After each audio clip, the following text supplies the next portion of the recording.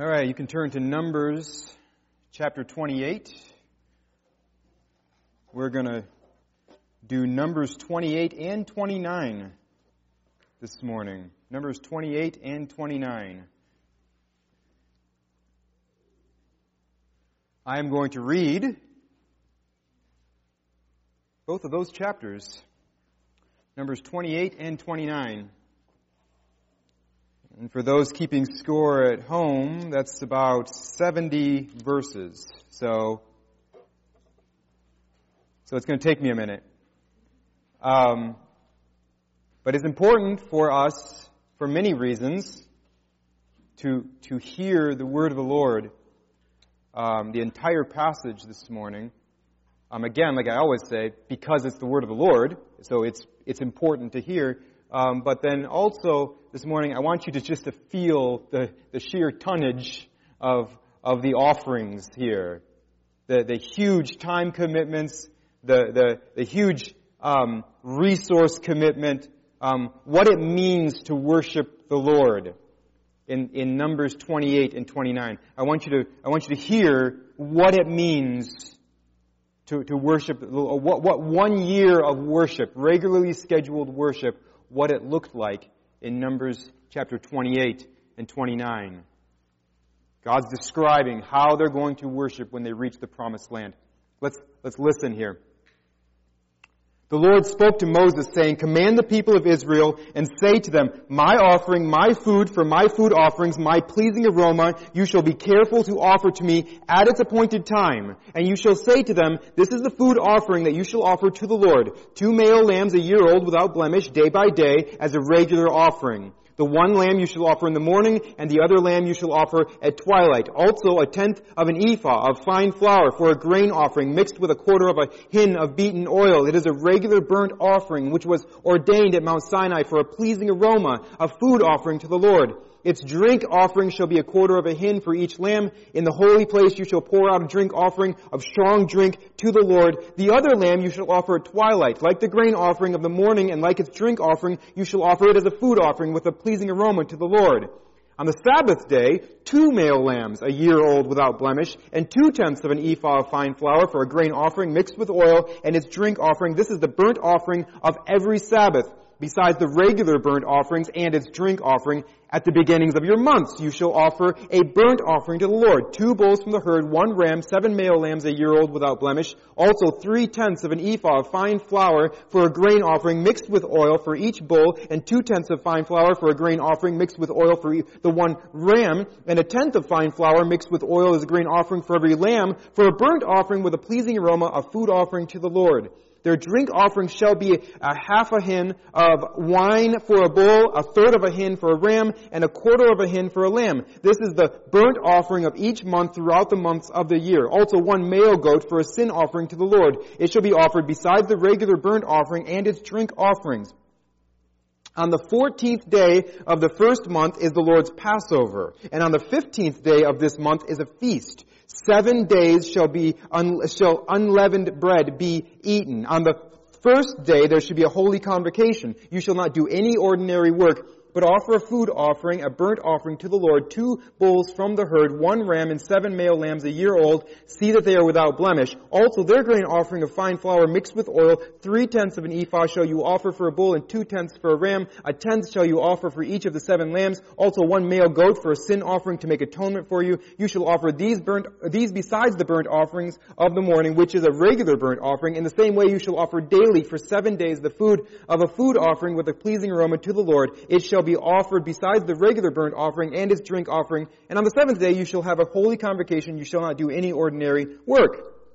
On the day of the first fruits, when you offer a grain offering of new grain to the Lord at your Feast of Weeks, you shall have a holy convocation. You shall not do any ordinary work, but offer a burnt offering with a pleasing aroma to the Lord, 2 bulls from the herd, 1 ram, 7 male lambs a year old, also their grain offering of fine flour mixed with oil, 3/10 of an ephah for each bull, 2/10 for 1 ram, 1/10 for each of the 7 lambs, with 1 male goat to make atonement for you. Besides the regular burnt offering and its grain offering, you shall offer them and their drink offering. See that they are without blemish.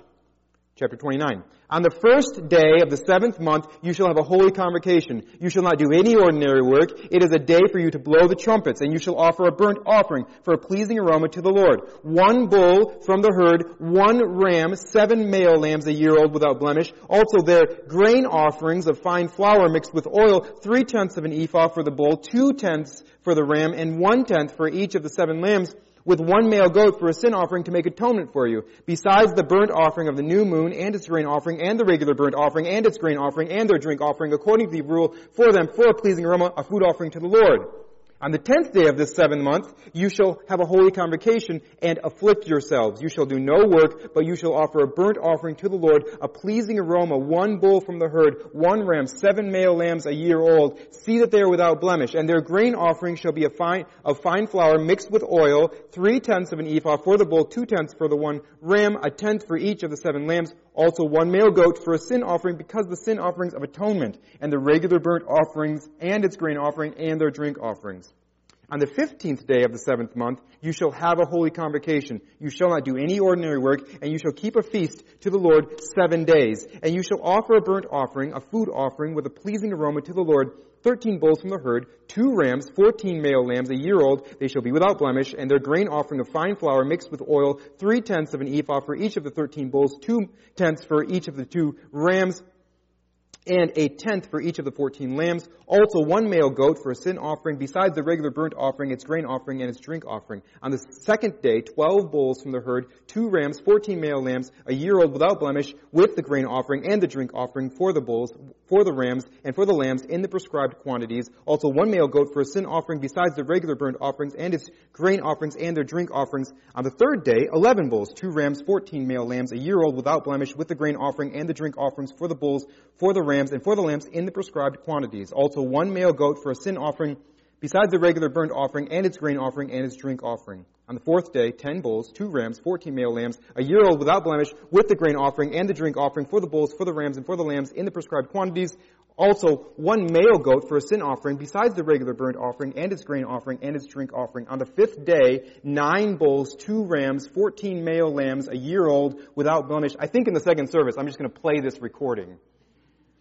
I'm not positive. I'm thinking about that. Verse 27, with the grain offering and the drink offerings for the bulls, for the rams, and for the lambs in the prescribed quantities. Also 1 male goat for a sin offering, besides the regular burnt offering and its grain offering and its drink offering. On the 6th day, 8 bulls, 2 rams, 14 male lambs, a year old without blemish, with the grain offering and the drink offerings for the bulls, for the rams, and for the lambs in the prescribed quantities. Also 1 male goat for a sin offering, besides the regular burnt offering, its grain offering, and its drink offerings. On the 7th day, 7 bulls, 2 rams, 14 male lambs, a year old without blemish, with the grain offering and the drink offerings for the bulls, for the rams, and for the lambs in the prescribed quantities. Also 1 male goat for a sin offering, besides the regular burnt offerings, its grain offering, and its drink offering. On the 8th day you shall have a solemn assembly. You shall not do any ordinary work, but you shall offer a burnt offering, a food offering with a pleasing aroma to the Lord. 1 bull, 1 ram, 7 male lambs, a year old without blemish, and the grain offering and the drink offerings for the bull, for the ram, and for the lamb in the prescribed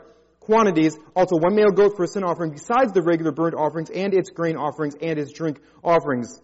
These you shall offer to the Lord at your appointed feasts, in addition to your vow offerings and your free will offerings, for your burnt offerings and for your grain offerings and for your drink offerings and for your peace offerings. So Moses told the people of Israel everything, just as the Lord had commanded Moses. Let's pray together. God, we thank you for your word, and we thank you for how seriously you take our worship, how important it is to you. And we thank you for the truths that we see in this passage, and we pray that you'd help us as we try to apply them today to our own lives. I pray that your Spirit would do work in us, and we'll thank you for it in Christ's name. Amen.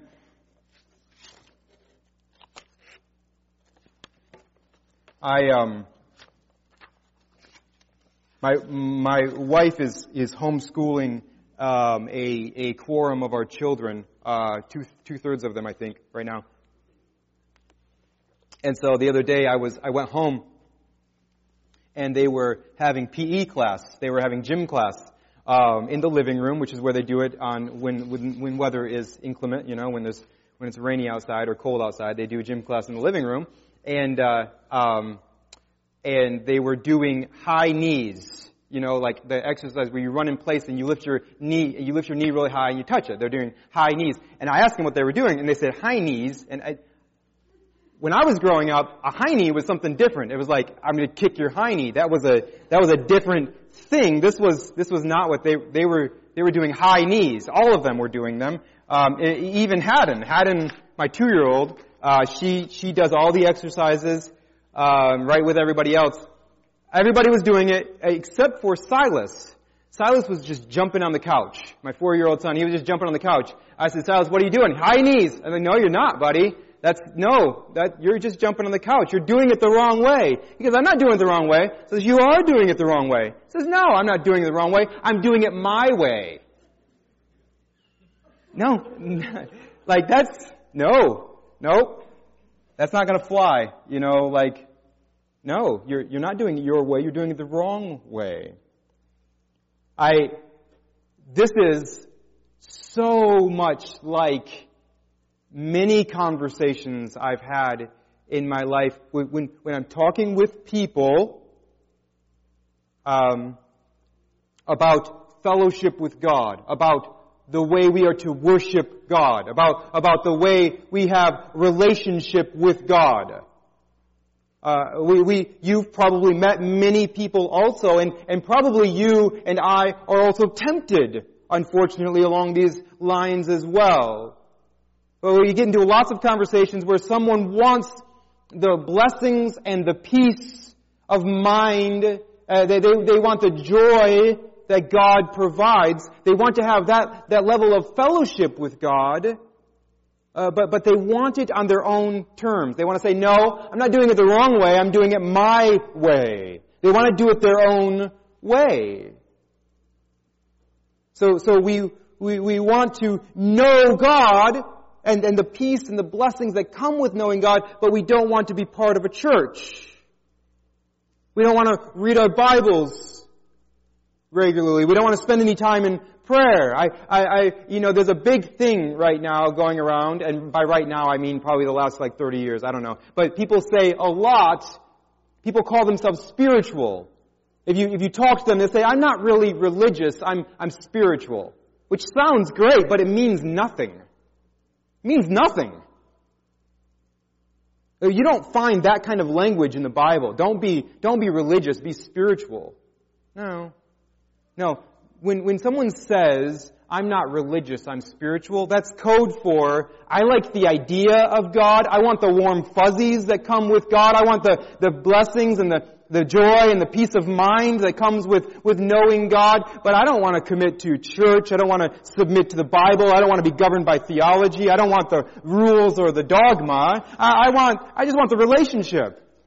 I'm not religious, I'm spiritual. Oh, okay. These 2 chapters are saying to us, no. If you're going to have a relationship with God, you have to do it God's way. There is a right way. You can't just kind of say, I'm doing it my way. No, the Bible doesn't allow for that. We have to do it God's way. So these chapters are going to help us with that. These chapters are going to give us New Testament believers 3 really important truths about our relationship with God, our fellowship with God, proper worship, knowing the joy and the peace of honoring and glorifying God and being in fellowship with Him. These chapters give us 3 important truths about our relationship with God. Truth number 1, our relationship with God is governed by God. Our relationship with God is governed by God. Chapter 28 begins with the Lord spoke to Moses saying, command the people of Israel and say to them, my offering, my food for my offerings, my pleasing aroma, you shall be careful to offer to me at its appointed time. We heard as we worked through Numbers 28 and 29, God had very specific commands for His people. If you're going to do this, you have to do it right. Now, there's a couple of things that jump out at us here. There's a couple very clear truths here. One, you see God's very clear desire to be with His people. When God talks about food offerings and pleasing aromas, God wants to be with His people. With this food offering, did you notice that with every one of these sacrifices, there's tons of grain and wine involved? This is a meal. God wants His people to not just sacrifice the animal, He wants them to prepare a feast. Because He's showing them, He wants to, in a very symbolic way, He wants to feast with them. He wants to dine with them. In Bible times, this is a way of showing that someone wants to be with you, that they accept you, that they want close fellowship with you. This is why Jesus always got in trouble for eating with the people He ate with, because it was this sign that He was with them. That He was with them. That He loved them. God wants to be with us. We see that. He wants a pleasing aroma. He wants to take joy in us. He loves us. But it's also clear here, the other thing that's just incredibly clear is this has to happen according to God's commands. We cannot just make this up however we want to. We can't bring joy to God and know God and be blessed by God and be in relationship with God. We can't just do this however we want to. It has to be according to the commands of God. That's how the passage begins, and that's how it ends in chapter 29, verse 40. So Moses told the people of Israel everything, just as the Lord had commanded Moses. A relationship with God can only happen the way God says it must happen. This is true for the people in Moses' time. It's true for us. We can't just do whatever we want to do, say whatever we want to say, believe what we ever want to believe, omit the stuff that we want to omit. We can't just do however we want to do and then be fine. We must live our lives according to the way He tells us to. We must worship the way He tells us to. If someone says, I want to worship God, I just don't want to be part of a church. I want to worship God, I just don't want to be part of a church. Well, God says in Hebrews chapter 10, let us consider how to stir up one another to love and good works, not neglecting to meet together, but encouraging one another. The day is drawing near. And of course, absolutely, I understand that for many of us right now, social distancing and all of that is very important. We have to stay away from big crowds. I understand that. But it is also vital that if you are live streaming and if you are keeping your distance and all of that, it is still vital that you are a part of church. That you are connecting to the live stream, that you are connecting however you can with other believers, that you are stirring one another up to good works, that you are thinking through the sermon and the teaching with your family, that you are enjoying the worship songs, you are staying faithful in one way or another to the church. And that as soon as we are able to, we're back at it together. Because if we won't be faithful to church, God says to us, that's not how I've commanded you to worship me. We can't say, I want to worship God, but I want to do it without the church. God doesn't allow for that. We can't just say, I'm doing it my way. Sometimes we're tempted to say, I want to worship God, but I want to leave out the parts of the Bible that I don't really like. God's Word says in John chapter 4, God is Spirit. Those who worship Him must worship Him in spirit and truth. We have to submit to the truth of God's Word.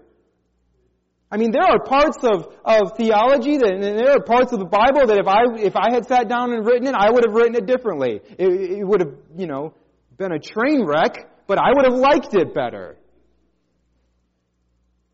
There are things that as Christians, we read them in the Bible and we have to wrestle with them. They are hard truths. And as we wrestle with them, slowly but surely, we start to understand these are hard but good truths. And God is saying to us, if you're going to worship me, you have to worship me as I've revealed myself in Scripture, according to the truth that I've revealed in Scripture. You have to worship me in truth. Many people treat Jesus like a buffet. Many people say, I want to worship Jesus. I want to follow Jesus. I really like a lot about what Jesus did and said. Jesus, yeah, He's the guy. Yeah, I like Him. But I want to worship Him. I want to be known for following Him. But then we read some of the stuff He says about sex and marriage, about generosity, about forgiving others, about humility, about serving people. We're like, well, I want to worship Jesus, but I want to omit some of the stuff that He said. I like a lot of it. I don't like some of it. Jesus says in God's Word in John 14, if you love me, you will keep my commandments. Let's not say we love Jesus if we leave out a lot of what He said. Because it bothers us. It makes us feel like we're bigots or like we're haters. Scripture is clear. If you want a relationship with God, if you want fellowship with God, if you want to worship God, then you must submit to the Word of God. A relationship with God is governed by God Himself. That's truth number one. Truth number two, we see in these chapters. So truth number one, our relationship with God is governed by God Himself. Truth number two, our relationship with God is built on sacrifice. That was abundantly clear, wasn't it? Sacrifice after sacrifice, animal after animal. If you were to read through these chapters again, and you got your calculator out, and so really what we're doing here is we're just looking at a regularly scheduled year. Chapter 28 and chapter 29 is just, here's what the priests are going to offer on behalf of the nation as you go through the year. You've got daily offerings, you've got weekly offerings, you've got monthly offerings, and then you've got offerings at different festivals and feasts. And if you were to add it all up, there would be every year 113 bulls, 32 rams, 1,086 lambs. And that's just the regularly scheduled offerings. This is not the voluntary offerings, it's not the family sin offerings. These are just the offerings that are automatically on the calendar. This is a lot of sacrifice. This was a constant, daily, weekly, monthly reminder that the people need to be forgiven. If they're going to be with God, if God is going to be with them, if they're going to worship God, if they're going to know God and be loved by God, if this is going to happen, they need their sins paid for. Sin needs to be paid for. There's no just free, unconditional forgiveness. All forgiveness is conditional. Someone has to pay.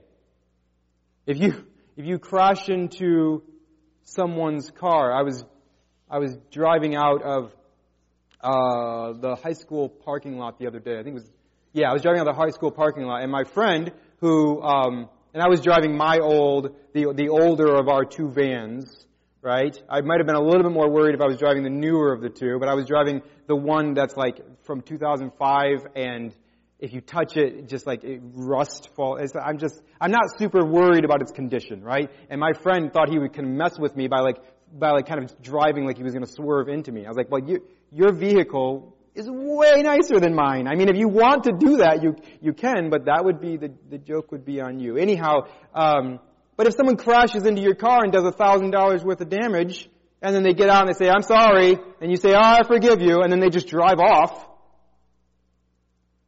well, someone's got to pay for it. Someone has to pay for this. If you just say, okay, I forgive you, then you're the one paying for it.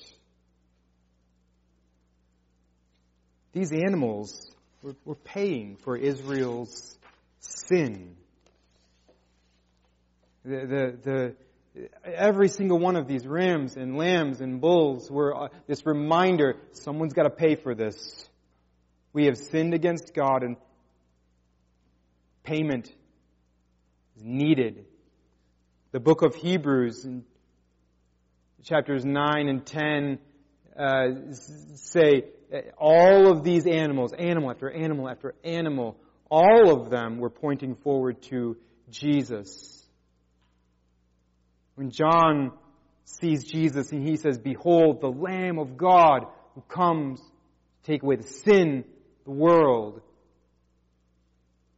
Hebrews says Jesus is the one that all of these sacrifices were pointing us to. Jesus is God's way of saying, I'll pay for your sin. You crashed your car into me. You sinned against me. You owe big time. I'll pay for it. On the cross, Jesus is the spotless Lamb of God. He's sent by God the Father. He's sent to live among us, to live a spotless, stainless, sinless life. He's sent by God the Father to die on the cross. And when He died on the cross, it was Jesus saying to us, I'll pay for your sin. I'll be your sacrifice. And of course, in the Old Testament, those sacrifices just keep coming and coming and coming and coming and coming. And we fill up 2 chapters of them. There's blood everywhere. There's animals everywhere. And Jesus comes in and in one single event puts an end to all of it. He says, it is finished. All those who look to Jesus, all those who will trust in Jesus to be saved, to be forgiven, all those who will say, yes, I have sinned against God. Yes, someone has to pay. And I believe, I understand that Jesus paid for my sins by dying on the cross. Someone deserved to die. Someone had to die. I'm the one who deserved to die. Jesus died for me. He was my sacrifice. If you've believed that, if you've trusted Jesus as your Savior, if you believe that this morning, you have a relationship with God. You're forgiven by God. You're in the family of God. Because Jesus Christ is our sacrifice. Now, that leads us, right? So we have to think about all these truths together. All right? So the first truth is if we're going to know God and be known by Him, if we're going to love God and be loved by Him, if we're going to be in the family of God, if we're going to have fellowship with God, if we're going to have all the blessings and peace, then we have to do this God's way. We have to believe that God is who He says He is. And we have to have a sacrifice for our sins. We have to have Jesus. And then what we have to understand now in truth number 3, our relationship with God is cultivated through calendar commitments.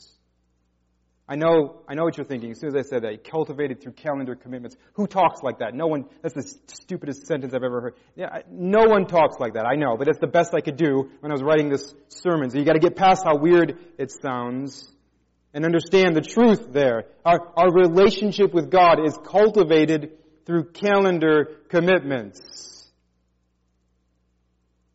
This passage makes it abundantly clear. And just like, because here's the thing, just like these Israelites, they needed these daily reminders. They needed these weekly reminders. They needed these monthly reminders. They needed these festivals where they stopped everything and remembered how to worship God. Remembered the sacrifice that had to be paid for their fellowship with God. Remember the glory and the grace of God. They had to stop and remember. We have to. We have to. Our relationship with God is built on the sacrifice of Jesus Christ, and it is cultivated through calendar commitments. This passage makes it clear God expects to own Israel's calendar. God expects daily worship. He expects weekly worship. He expects special monthly worship. And then there were special feasts and days beyond even all that. You had Passover, which is where they remember the Exodus story. You have the Feast of Weeks, which is like barley harvest, where you remember God's providence to you. You have the Feast of Tabernacles, which begins with this Feast of Trumpets, where they blast these trumpets and they remember together that God is King. They have the Day of Atonement, this national day of repentance, where the priest goes into the Holy of Holies and sprinkles blood for the sins of the people. He does this once a year. It's this national day of repentance before God. And this isn't just an Old Testament thing. In one sense, absolutely it's an Old Testament thing. Colossians tells us in chapter 2, therefore let no one pass judgment on you in questions of food and drink or with regard to a festival or a new moon or a Sabbath. Paul says these are a shadow of the things to come. So all of the stuff we see in the book of Numbers, it's a shadow of the things to come. He says, but the substance belongs to Christ. Just like the sacrifices were a shadow of what Jesus would do on the cross. They foreshadowed it. They pointed us towards the substance, the real deal. So we don't have to have these festivals and all of this because we have the substance. We have Christ. But then we have to remember, though, that the New Testament speaks in its own way of the same kind of idea. Hebrews 10, again, we have to get this into our hearts. We're not to neglect to meet together. We're to meet with the people of God. We're to worship with the people of God. And again, we know that there are precautions now, and we're in a weird season, but we need to gather together. You do it around the live stream, or you do it in person, and you need to continue to stir up one another to good works, in person, or via text, or email, or phone call. Let's fellowship together. We have to, if we're going to cultivate our relationship with God, if we're going to protect our relationship with God. God knew that He was sending His people into a land that's full of pagans, full of idolatry. There would be temptations on every side as these people tried to go in and worship God. This is a big part of the reason why He had regular scheduled worship. This is what you're going to do every day. This is what you're going to do every week. This is what you're going to do every month. And then you're going to stop for these festivals and just focus and concentrate. Take whole days off of work and you're going to just worship. You're going to remember. You're going to gather. You're going to do sacrifice. Why? Because you need it. This is how it is for us as well. We not only need the weekly fellowship, but you need daily communion with God as well, where you spend at least a little time in His Word, where you spend some time in prayer every day. And I admit, some of you are thinking, I'm really bad at just faithfully every day praying. I know that feeling. I actually have, this tells you a lot about me. I have an app on my phone. My phone, I obey my phone more than I even obey my wife. And so that's saying something, right? My wife says something, she says jump, I say how high, right? And not really. She doesn't even say jump, she just looks at me. My phone is my second boss, right? My phone makes a little noise at me, like, what do you want? Like, why do I do that? I don't know, but I do. Every time my phone, I just assume it's super vital that I go and pick up my phone and see why it's alerting me to whatever it's alerting me to. But there's a little bit of redemption in that I have an app that reminds me every single morning to pray. And I put in all your names, like anybody who's foolish enough to connect to First Baptist Church. So if you come for more than 3 or 4 weeks and you're part of it, I just assume we've suckered you in, and so you're in, right? And so then I add you to this list. And so you get prayed for. I get a new batch of names every day for my family, my extended family, my church, world missionaries, and then prayers for myself, for my own growth in godliness. I have to do that. I have to. I shouldn't need an app, but it's incredibly helpful. God makes demands on our schedule. He makes demands on our calendar. Let's ask ourselves, who holds the veto power on my schedule? What kind of things stop me from worshiping God every Sunday? If someone looked at the way I set my schedule, would they say that church is vital to me? That I don't miss unless I have to. That I'm doing everything I can to avoid missing worshiping on Sunday. I've done everything I can to be with the people of God. Is that what our schedule suggests? Or does it say something different? Our prayer life, our Bible study, our daily worship. What does it say? Does it say God owns my calendar? God owns my schedule. God has veto power. Or does it say something else? The New Testament is clear that if we're not worshiping God with each other, if we're not part of a church, if we're not people of faithful prayer, our joy in God, our fellowship with God, it will wither and die. We show what's important to us through our commitments. If some idiot guy wants to date your daughter, and it takes you about 5 minutes to size him up, and you realize this dude, he doesn't want to commit to her. He doesn't want to commit to her. He's not interested in marriage. He just wants to sleep with her whenever he feels like it. You'd probably say no. You'd probably say, I'm going to kick you in the hiney, right? No, you're not coming anywhere near her. In a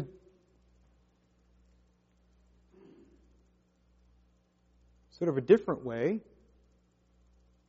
we say we want joy from the relationship with God. We want the peace of mind that comes with knowing and loving God. We want the warm fuzzies. We want all that. We want to know we can pray to someone when we're in trouble. We want all that stuff.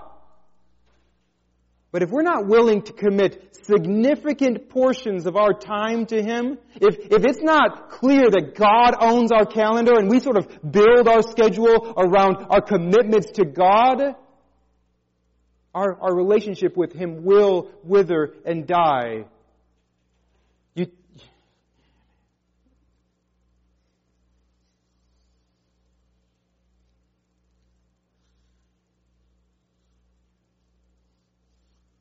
You get to know people who just kind of turned their back on everything and walked away from everything. They were good when they were kids, and they kind of grew up, and then they wanted nothing to do with it.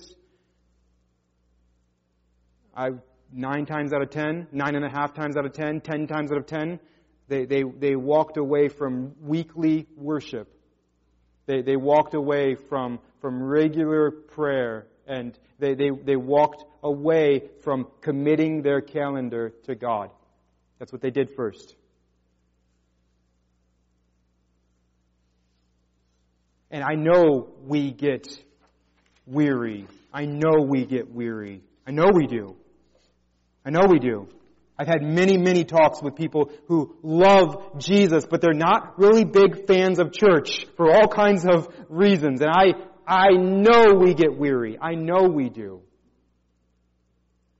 And I know that there is this pressure on us to kind of water down certain truths about God that we know people are going to be offended by.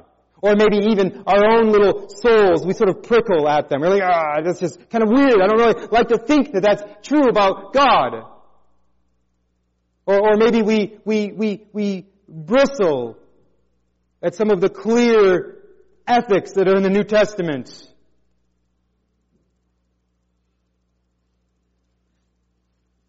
I know it gets weary.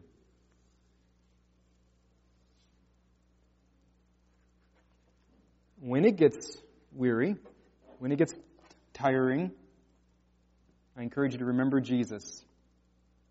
Remember Jesus. Remember that Jesus Christ, in order to bring us into fellowship with God, in order to bring us into a relationship with God, He was our sacrifice. He's our sacrifice. He died in our place so that we could be forgiven for all of the times we were jumping on the couch saying, I want to do it my way. I want to do it my way.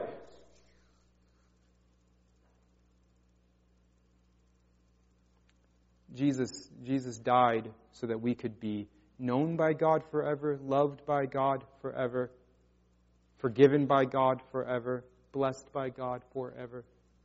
Jesus Christ is our glory. He is our hope. When you are weary, remember the Lamb who was slain.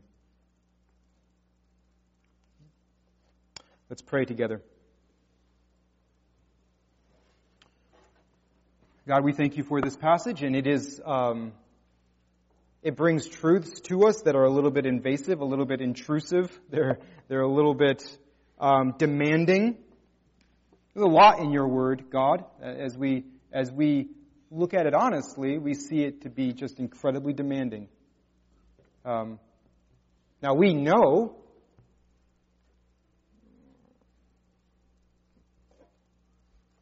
that these